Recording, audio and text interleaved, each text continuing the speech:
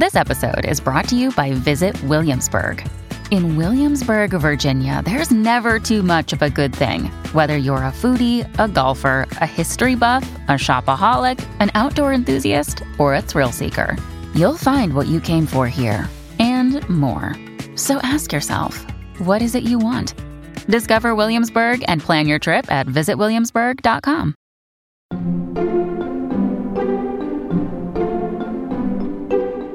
When you do a thing that you've done a lot of and you have reached a certain level of competency at, you have a certain pleasure in knowing that you can do what you can do.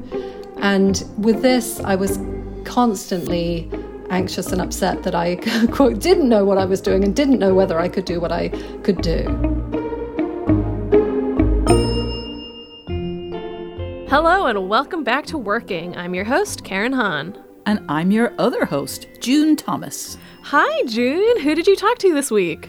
This week's guest is Rebecca Mead. She is, of course, a staff writer at The New Yorker, but I wanted to talk to her right now because she has a new book out, which is about returning to the UK after living in New York for 30 years. And what is the book called? It is called Homeland, a Memoir of Departure and Return. And it's Rebecca's third book, but it's the first time that she has written really a memoir.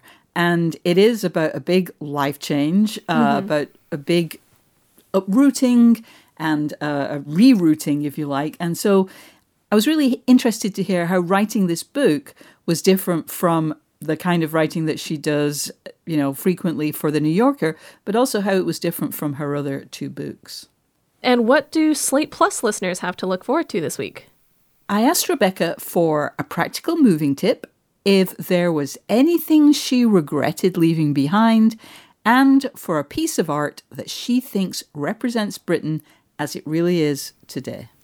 I particularly like the practical moving tip part because I think that's advice that all of us can use even if we're not necessarily feel like our work is that creative. Everyone needs to find an easier way to move. Oh my goodness. Other than hire someone. Yes. Exactly. Yeah. So listeners, if you are not a Slate Plus member, you can sign up today at slate.com/workingplus. Slate Plus members get 0 ads on any Slate podcast, bonus content on our show and other shows like The Waves and the Culture Gap Fest, and you get full access to the articles on slate.com so you won't run into that pesky paywall. And last but not least, you'll be supporting the work we do here on Working. You can sign up today at slate.com/workingplus. Now let's hear June's interview with Rebecca Mead.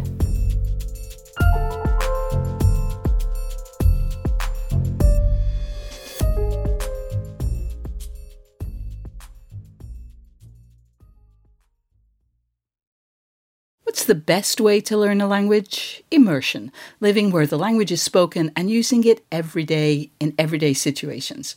But if that's not on the cards this year, you can still learn a language the second best way, and that's with Babbel. I've used apps in the past to learn new languages, but when I came across Babbel, I wondered if it could help me refresh my knowledge of a language I once spoke well, but was now a little bit or quite a lot rusty.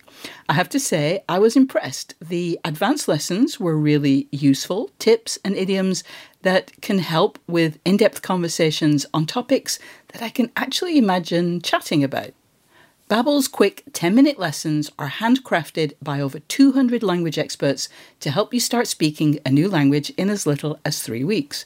Babbel is designed by real people for real conversations, and the tips and tools are approachable, accessible, rooted in real-life situations, and delivered with conversation-based teaching so you're ready to practice what you've learned in the real world. What's more, all of Babbel's 14 award-winning language courses are backed by their 20-day money-back guarantee. Here's a special limited-time deal for working listeners. Right now, get up to 60% off your Babbel subscription, but only for working listeners at babbel.com/working. Get up to 60% off at babbel.com/working, spelled BABBEL.com/working.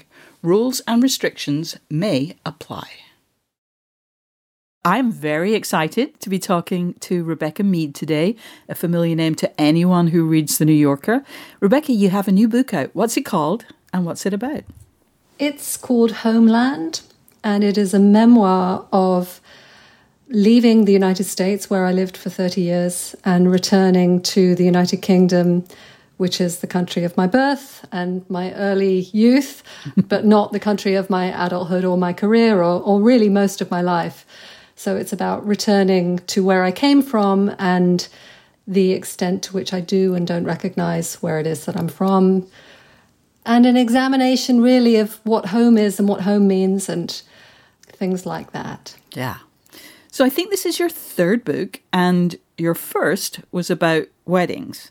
And I see Homeland, I don't want to be too reductive, but largely as a book about moving, which is another major life event, big, potentially traumatic, totally life-changing, but one that is much less written about than other rites of passage like marriage. But it is also about dislocation and relocation and adjustment. So I wonder, do you think of it as a book about moving? I think of it as a book about movement more than moving, I think. When I moved back to London and was looking for a home to live in London, I looked at a lot of houses and learned of this phenomenon called historic movement, which London consists of clay, and all of London is built on clay, and many houses have moved on that clay. They shift, they slide, they move around, and so when you're looking to buy a house, as I was, you hear this phrase of historic movement from realtors saying to you, well, that's okay, it's historic movement, meaning that it happened 100 years ago, the building isn't falling down currently, you're probably okay. Reassuring. Well, not at all reassuring. And, you know, I'd moved from Brooklyn, where I had a house that was built on granite. The realtor that sold me that house told me that the stone of the foundations of my building was the same stone that had gone to build the Brooklyn Bridge. So it felt very solid, it felt very permanent. And then coming to London, having given up that house and given up that life, and discovering that everything I was trying to build a new life upon was in motion, constantly in movement, that there was this sense of things not being stable. And, you know, that in a way was a very meaningful metaphor for me of the instability of the larger political moment. I moved here in 2018. And just the sense of instability in my own life at this stage of midlife and wondering what to do next and where to go next or whether to go anywhere next. So I don't think it's definitely not a book about, you know, selling up one house and buying another one, although that comes into part of it. But movement is a tremendously important idea for me and was a very important idea for writing this book. Wow. The topic does feel really of the minute. I mean, immigration, emigration, moving from one country to another, there's nothing new about that. You know, I come from a place where, at least in my early childhood and a little bit before, so like the 50s, the early 60s, there was a ton of emigration. You know, people were more likely in the place where I grew up to have visited Canada or maybe even Australia than London because they had family members there or people they'd, you know, grown up with. And when people left, there was a sense that they might never see their family members again. My uncle, you know, saw his parents, I think, twice after he emigrated. And it wasn't because they had short lives, you know, they lived long lives, but he'd gone then. And I think for people from the developed world, and certainly those of us with a certain amount of privilege, it doesn't feel as permanent anymore. And especially in the days of like email and WhatsApp and Skype, you're not as distant, even if you're physically far apart. So that's a very long run up to ask you, what was your relationship with Britain when you were still in the US as a permanent resident and indeed eventually as a citizen? My relationship with Britain was quite emotionally distant, I think. I mean, I left when I was 21, not intending to leave forever. I intended to leave for what I thought was going to be a year. I went to NYU to do a graduate degree in journalism and thought I would be back in London, back in England shortly thereafter. But I fell in love with New York and I got a job and I built a life. And So I returned to England frequently. I mean, I wasn't like your uncle, gone for good. I came back 2 or 3 times a year, often for work, but often just to see my family. So the two were sort of, it felt like there was a passage between them that it was possible to make. And indeed, moving back to the UK was predicated upon this idea that, well, we'll be able to go backwards and forwards. The only way that I could persuade myself to leave New York was in thinking that I'm not really leaving. I'm just slightly basing myself in a little bit of a distant position to it. But, I felt that I was able to sort of hold both of them, but I had not planned to come back to England. In fact, I think, probably planned not to come back to England to the extent that I thought about it. So how did you approach the writing process? At one point, did you become aware, oh, okay, I'm going to write a book about this experience? And kind of how did you establish a difference between just being aware that, it would be good to write about this and, making a commitment to this is going to be a book and obviously selling the book? Well, I had written an article for The New Yorker in advance of leaving, very shortly before I left, that was about having become an American citizen and then deciding to leave. And that was in the summer of 2018. And I wrote that piece in a kind of storm of emotion, of justification in some way, and wanting to give an explanation, wanting to give an account of myself as to why it was that I was leaving. And I wrote it without asking an editor if they wanted to publish it. I just wrote it and then gave it to my editor and said, what do would you like to publish it? And they did. And that piece was a sort of, it was quite political. It was very upset. It was very angry about what was happening in the United States at that moment and my fears about what was happening and my sense of betrayal in a way of having become an American. And here I am, and there are these terrible things being done in my name, or what I saw as being terrible things being done in my name. But I also had to explain why I was leaving and, why I wasn't staying on the barricades or whatever. So it was also, a sort of questioning about what would it be like for me and my family to return to the UK where I come from. Mm-hmm. And it was really out of writing that piece, I decided to write a book and committed to writing a book, but without knowing exactly what the book was going to be. But I knew it wasn't going to be a continuation of that. It wasn't going to be as polemical. It wasn't going to be as explicitly political. I didn't want to do that. I felt like that would... I'd said that. Mm-hmm. I didn't need to say that over again. And what I wanted to do instead was to capture something of that feeling of strangeness and newness and noticing that there is when you go to a place that's new, even though I was born in London, spent the first 3 years of my life, almost none of which I remember here.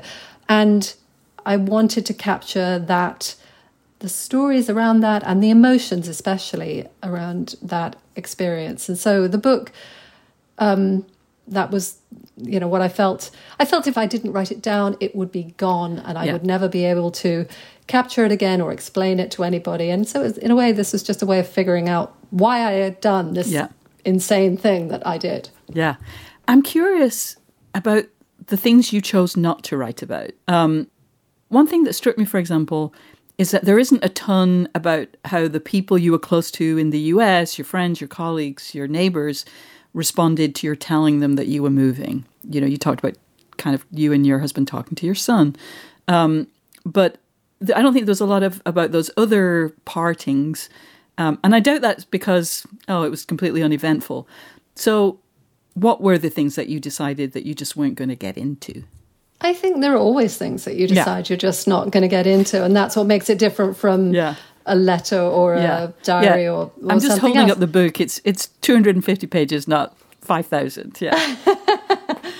But I think, I very much did. I did not want to write a book that was like State of the Nation in the UK or the US. I'm not qualified to do it. I'm not interested in doing it. I mean, and I think, not including the conversations I had with family and friends and so on in the US, it wasn't interesting to me to tell that story and to recount those justifications or explanations or tearful partings or whatever. it was much more interesting to me to try to reckon with the new place and the kind of, and to think about the history of both cities and my own family's history in London, and to explore things that were new to me. Yeah. You just mentioned your family, and that was a really interesting aspect of the book, that, when you, as you say, you had been born there, you didn't grow up there, but your ancestors, your parents had, your grandparents. And so there is this kind of triggering of family history, family memories, perhaps. But there then were other kind of things that came up, other memories, if you will, that were not entirely family related, but that things that you, I don't know if it's not just noticed after 30 years away, but just that seem very different. I think in a weird way, I'm asking you what surprised you about your return. The amazing thing, I was in New York for so long that, every street corner, it felt, had a memory associated with it, which were those passionate memories of my youth, the first job, that kiss, that argument, that, that sense of longing, that outfit, those shoes, that coat, things that somehow stick in your memory like photographs, even though I don't have photographs of them. I can walk around Manhattan and Brooklyn too, and can see my life and my history in every block, and also see places where my life and my history has been erased because that building that I never thought would come down has come down. Closed restaurants, that's a big one, right, in New York. That restaurant that you had so many memories of that one day it just wasn't there anymore. Yes, and, and I think when you're a long time in a place, you are accustomed to bumping into yourself at every corner that you turn. And here in London, I had no memories. I arrive here as a middle-aged person with no story, and every street I would walk along would be, I would be passing through, if not literally for the first time, sort of effectively for the first time. And I just found that a very, very strange situation to be in. To put yourself in. To willfully have done this, because it's not like moving to a foreign country. It's not like it's not like I'd moved to Rome and like all of a sudden I'm, oh my God, everything is different and I have to learn the language and all those kinds of things. It's not that. It's going home in some sense. But it was as if there might have been another me who had lived their life in these streets. And what would that life have been? Mm-hmm. So I was, sort of encountering my imagined self, as it were, like and then also encountering the ghosts or memories or traces, or for me, imaginative traces of my own family, seeing or riding my bike past the house where my father first lived when he was a small child, and not even realizing when I moved to the part of London that I'm in that I was moving, less than a mile from where my father first lived, and I hadn't clocked that until I was right back here. And it's, so that's very strange to be walking the streets that my father, my grandparents moved around in, and sort of trying to imagine what their world was and how it meshes with mine. Yeah. We'll be back with more of June's conversation with Rebecca Mead after this.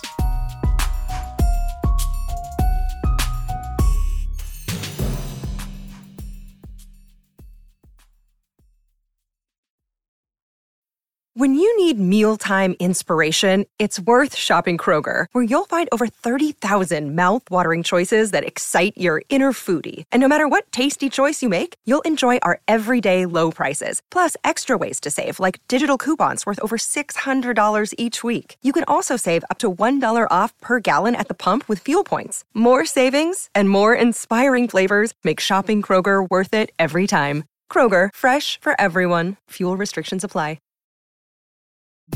Listeners, we want to hear from you. Whether it's to ask us for advice on a creative problem, tell us a guest you'd like to hear on the show, or share your own creative triumphs, drop us a line at working@slate.com or give us a ring at 304-933-WORK.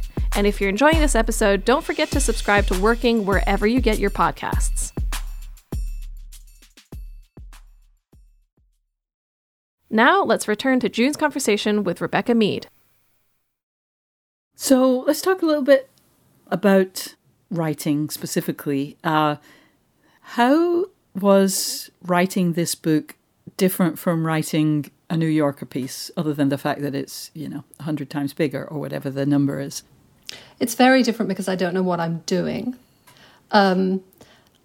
I've worked for the New Yorker for a long time, and I know how to do the thing that I do there. Sometimes I do it better or worse, but I usually know what to do and how to go about it and how to report a story.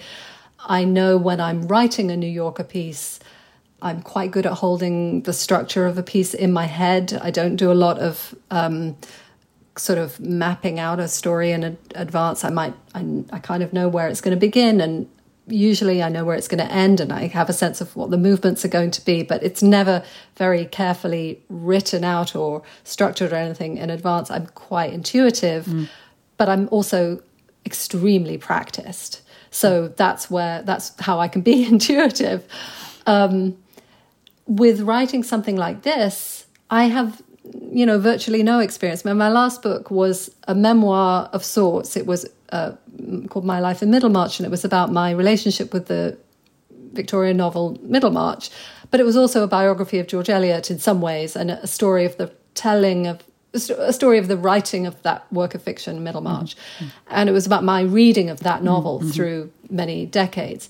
So it was personal, but it had a framework and a structure. It lent on Middlemarch. Yeah. And this book doesn't lean on anything, rather like the Houses of London. It is standing up by itself or not, on this shifting surface of, underbed of clay. So it was very nerve-wracking because I had to sort of find what I was doing as I wrote it. I discarded much more of the writing that I did for this book than of anything I've ever written. I wrote things that then I didn't use, which is very rare for me because I'm quite efficient. Quite efficient about that sort of thing. Like, don't waste your time writing things you're not going to use. But I did. And, when I write for the New Yorker, I often have this, I hope you have it too. When you do a thing that you've done a lot of and you have reached a certain level of competency at, you have a certain pleasure in knowing that you can do what you can do. And with this, I was constantly anxious and upset that I, quote, didn't know what I was doing and didn't know whether I could do what I could do. And that's also the reason why I wrote the book, is to give myself something to do that was not just the thing that I already knew how to do. There'd be no point in doing that. So it was quite different, and it was quite a relief to get back to doing something that I knew how to do once I'd finished the book and got back to writing for the New Yorker. So, Rebecca, what were the things that you kind of wrote and discarded? And how did you decide how to do that? It's a terrible violation, isn't it, to tell you the things that I'd left out of the book. It's like, I left them out because but I will give you an example. I wrote about attending a march, an anti-Brexit march. We got here before Brexit had been voted on. It was happening, but it hadn't yet happened, and there was this movement afoot to try to have a second referendum. And I went on a couple of marches, to try to make a statement about that, and also just to see the vibe. So I wrote about that, and that ultimately was something that I found there was no place for. I didn't want, as I say, to write. I allude to Brexit in the book. I don't write. I don't use the word. I allude to Trump in the book. I do not use his name. I didn't want it to be. I didn't want the book to be pinned to specific political moments or debates or arguments. I wanted to go for something that I hope is more, is less specific and more general and more universal, maybe. So I'm curious, why did you write about the anti-Brexit event in the first place? because I wrote through a lot of experience that I was having, just to sort of process it and also to figure out what I wanted to hold on to for the book and what I didn't want to hold on to. So, you know, some of it was just like finding my way, and, you know, I would get seized one day with describing wanting to capture a scene or something, and then deciding, oh no, this is not the place for that. Like I say, it's my most inefficient book ever. So as you said, you at a certain point you returned to writing for the New Yorker, and I'm now projecting, because of the pandemic, you were maybe doing more UK and Europe based stories than you might have done if it hadn't been for the pandemic and traveling had been more possible. But I wonder, do you think if moving to the UK has changed the way you write your New Yorker pieces?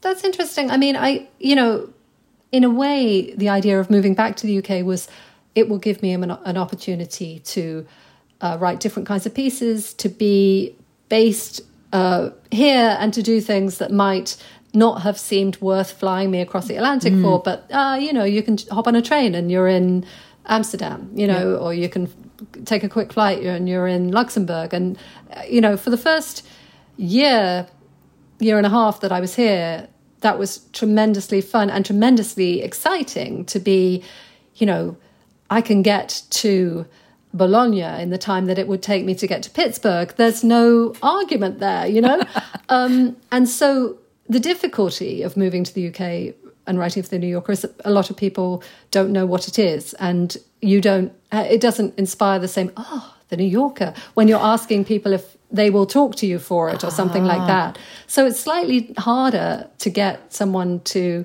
agree to be profiled, for example, which is a bit more of a challenge.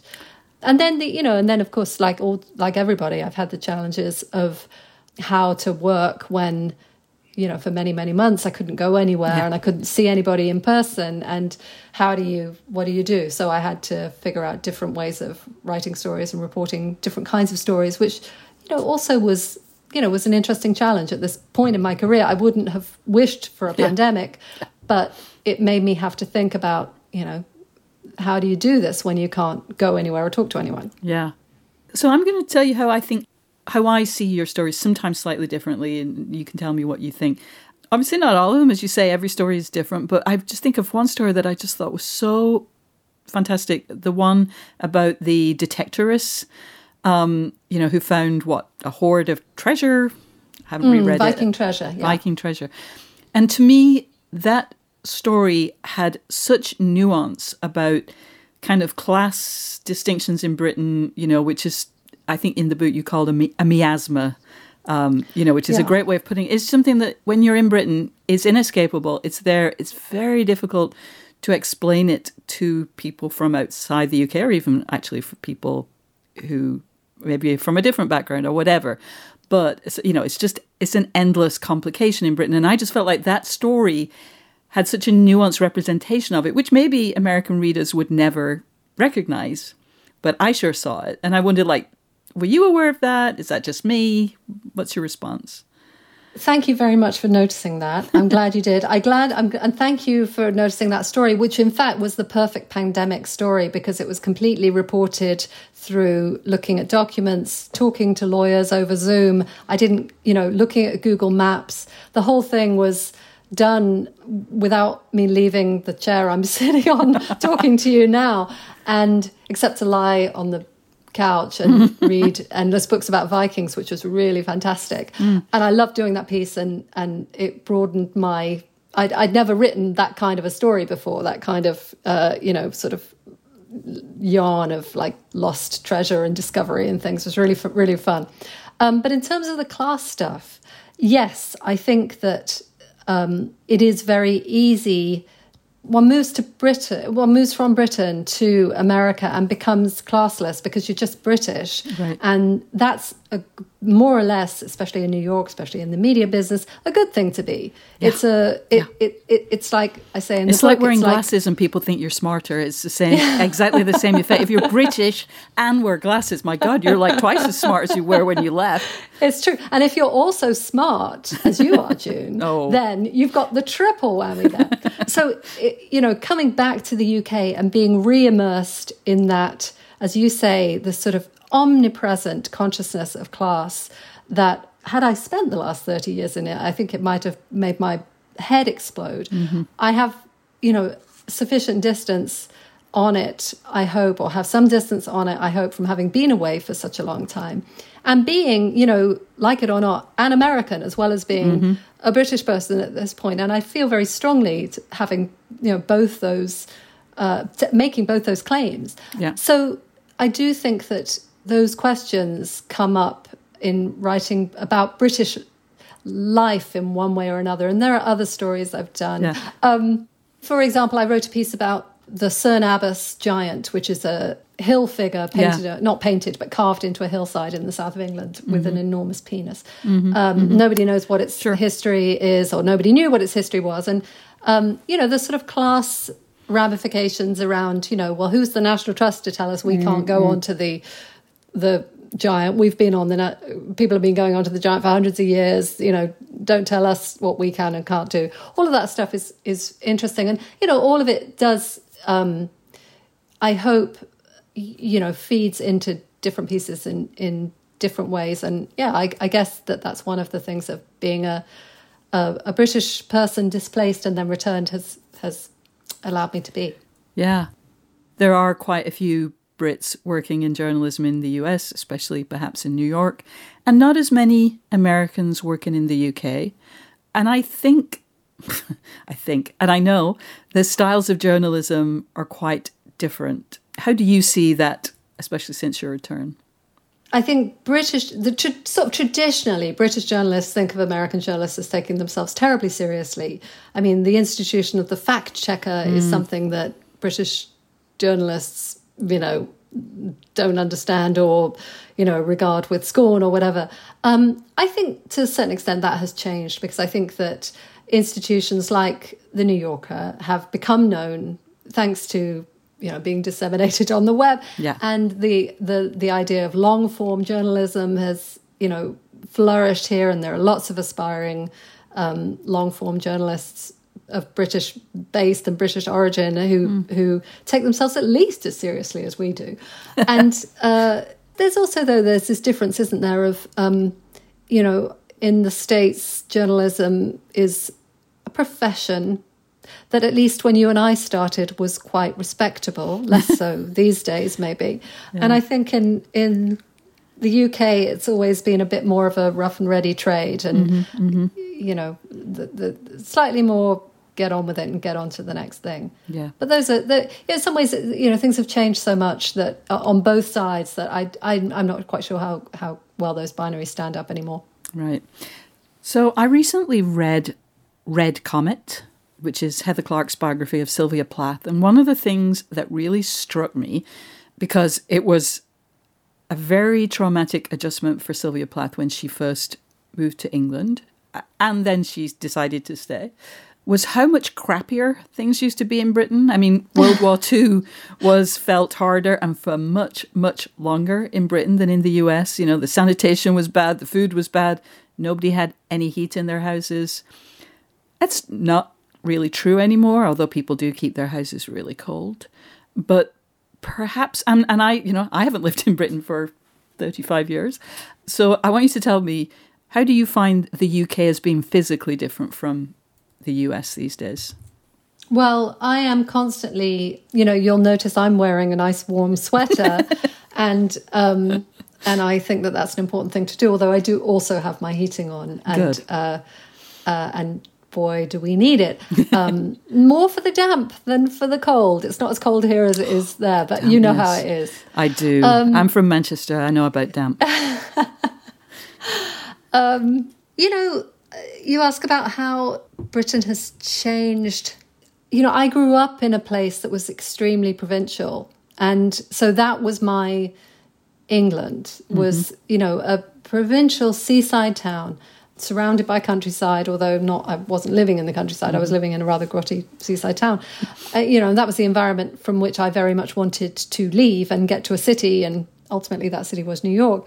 But I've returned to the city, to London, and I'm struck by, as I think a lot of people are, about how profoundly cosmopolitan London is and has become even more so since I left. Not that I knew it well before I left, but, New York feels provincial in lots of ways compared to London, which feels like such an international and cosmopolitan city. And I get a tremendous thrill walking along the banks of the Thames, which is beautiful. The centre of London, with the buildings along the sides of the South Bank and the House of Parliament and all of that along the river is stunning and beautiful, and the skies are amazing in London.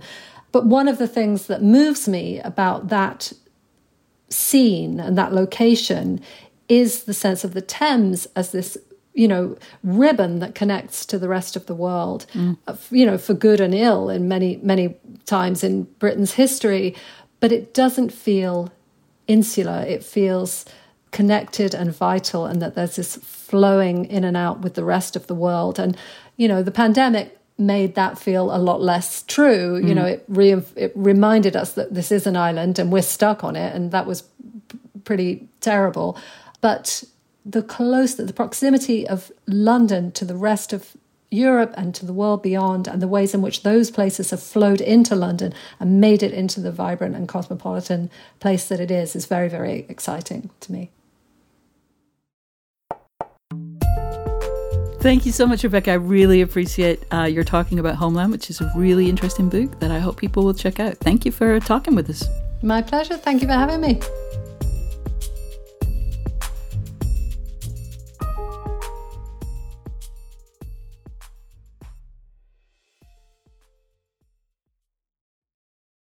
It was such a fascinating conversation with Rebecca, and I loved your question about how Rebecca decided that this would ultimately be a book after writing an article about sort of the same process. I'm curious how you answer that question in your own work. How do you decide what merits one episode of a podcast or its own series, or even after you do one episode, if you can spin it out into something bigger? Ugh. This is a question that is especially hard to think about when you're used to writing for the web, where there are no space limits. Although, to be very clear, there are definitely attention limits on the part of the readers or listeners, and on how much time editors have to devote to making those words readable or to making it something that people want to listen to. So I think the question should always be, what's the quickest way to tell this story?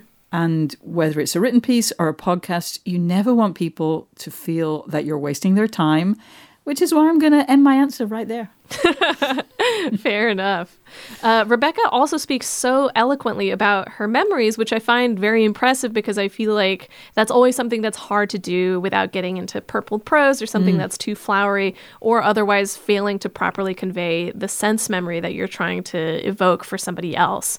Do you think that there's a key to doing that successfully, if there is one at all, and it's not just magic and alchemy? Yeah, I also found that very interesting, especially when she talked about this being an inefficient book to write, largely because she couldn't predict its final shape. And I think that's another way of saying that it was hard for her to find the key or the method for it. And I understand it. She first had to recognize the emotions she was feeling. She had to write them out. And then she sometimes had to discard those observations if they seemed too personal, or she might put it insufficiently universal. And in a case like this, where you're writing about something that you've experienced, I just think that inefficiency is inevitable. You have to sit with your feelings for a little while and see what resonates and what stays with you, right?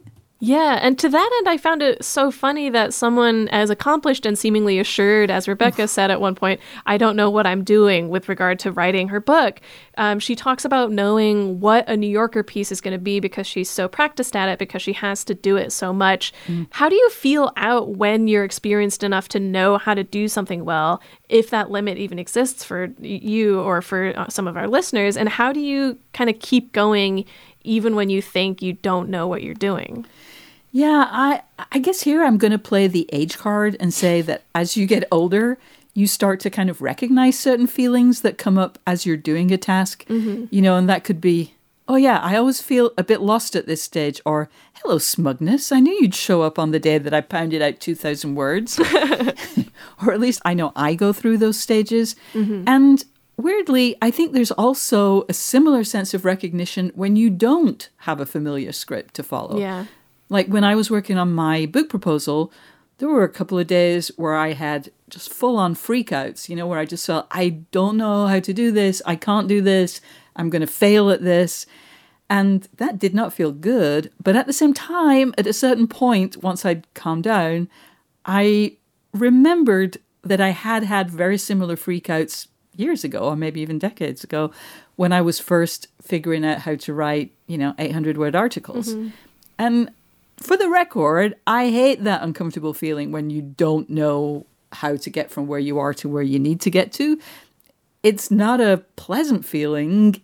It's like when you start a new job and you have to figure out how things work somewhere else. It's not fun. But after a certain number of times of going through that, you do start to realize, yeah, it's not fun, but I know how to do this. And when I achieve it, I will feel better. So I think a little bit it's gaining confidence that you can do it. Can you recall like the specific moment when you thought like, oh, I'm good at this now for any of the things that you've done, whether it's writing or podcast or books? I would say it doesn't always work. And so maybe I just need to remember this. And so I've kind of pinned it somewhere in my brain. But I'm sure you're familiar where, you know, it's a big event, let's say the Oscars, and something happens, you know, everybody's watching. We also all know that the life cycle for a story about that is approximately, 4 hours? Yeah. And so you've got to write quickly. And if you are, you know, if you don't have that confidence, if you don't know what you're doing, you can just spiral. And you have to stop the spiral, like commit to the idea. Maybe you'll regret it the next day. But you just have to go with it. And I think I can think back on occasions like that where the first time I had to do it, I'm like, oh my God, this is impossible. And then on like the fifth time, you're like, this is not going to be the best thing I've ever written. Right. I'm going to write it. It does feel like that connects to a lot of the stuff that we talk about with the creative process, where after a certain point, it's like you just need to get it out. It doesn't have to be perfect when people see it. Totally. One of the other parts of your conversation with Rebecca that I found so fun was that you asked Rebecca to explain the difference between American and British journalism. And I wanted to pose the same question to you and see if your answer was different, similar, etc. Yeah, I have to be really careful here because I'm very aware that I haven't lived in Britain since the 1980s. And I think when you emigrate, it's very common to fix the place you left behind just as it was when you departed. There's a really fantastic evocation of this in Gorinda Chadha's 1993 movie, Baji on the Beach. I love her. Yes. And that's it's just such a good scene. In that case, it's with an Indian woman, with a woman who came to Britain from India, and then some British-born Indians who are just like, what are you talking about, you know? But, so you can treat these with a pinch of salt, but I do think that the highbrow arts coverage and TV documentary journalism are stronger in the UK. Or maybe I should just say more serious. Maybe I don't know if they're stronger. And I have to say, this is probably something that most people are aware of, but I'm always surprised by how aggressive the questioning of politicians is on radio and TV in Britain. And maybe that's because politicians really don't do tough interviews on radio and TV in the US. And I also have to say, I really don't like those aggro interviews, but they're certainly different. Yeah, it's very, very different in that respect. Yeah. It makes me uncomfortable, but sometimes I'm like, they should have to answer these questions. So I know, I go back and forth, and then I have that feeling, and then I'm like, who the hell are you to be asking, you know, like, remember your position, please, which, like, where did that come from? Yeah. Yeah, that's fair. And with that in mind, do you think that your attitude towards journalism has changed since moving? Granted, you point out it's been a while since you first came to the U.S., so maybe your attitude isn't the right word, but sense of journalism was still forming, I guess, or not completely solidified. But I'm curious how you'd answer that. What I think is actually the big thing is that the playfulness of British journalism has become more of a thing over here. I think that American journalistic institutions have loosened up a lot. I think especially of the New York Times, which, until a few years ago, they would refer to people as like Ms. Han. Like, they wouldn't do that now. But that wasn't that long ago. And, last week, for example, a lot of people tweeted about this video that the Times published where Jonathan Pye was explaining the Boris Johnson scandal for Americans. Boris comes from a long succession of posh, upper-class, bumbling idiots who are destined for greatness only because no one has ever or will ever tell them they're not. Boris... It was sweary and opinionated, and it was very funny. I loved it, although I kind of wish they'd now do the US. Yeah. But a real glass house and exactly, yeah. Yeah. Glass houses, big time. But I just can't imagine the New York Times even thinking about publishing that as little as 10 years ago, or maybe even 5 years ago. Slate would have, but not the New York Times. And so that is a big change, I think. Yeah, it's definitely interesting to watch the way that media has changed for better and worse in that respect. Yeah. That's our show for this week, and if you enjoyed it, please remember to subscribe wherever you get your podcast, and then you'll never miss an episode. And now, let me tell you how great a Slate Plus membership is. Slate Plus members get benefits like 0 ads on any Slate podcast, full access to all their articles on Slate.com, and bonus episodes of shows like Slow Burn and How to Do It. Thank you to this week's guest, Rebecca Mead, and thanks, as always, to our wonderful producer, Cameron Drews. We'll be back next week with Karen's conversation with our very own Isaac Butler. Until then, get back to work.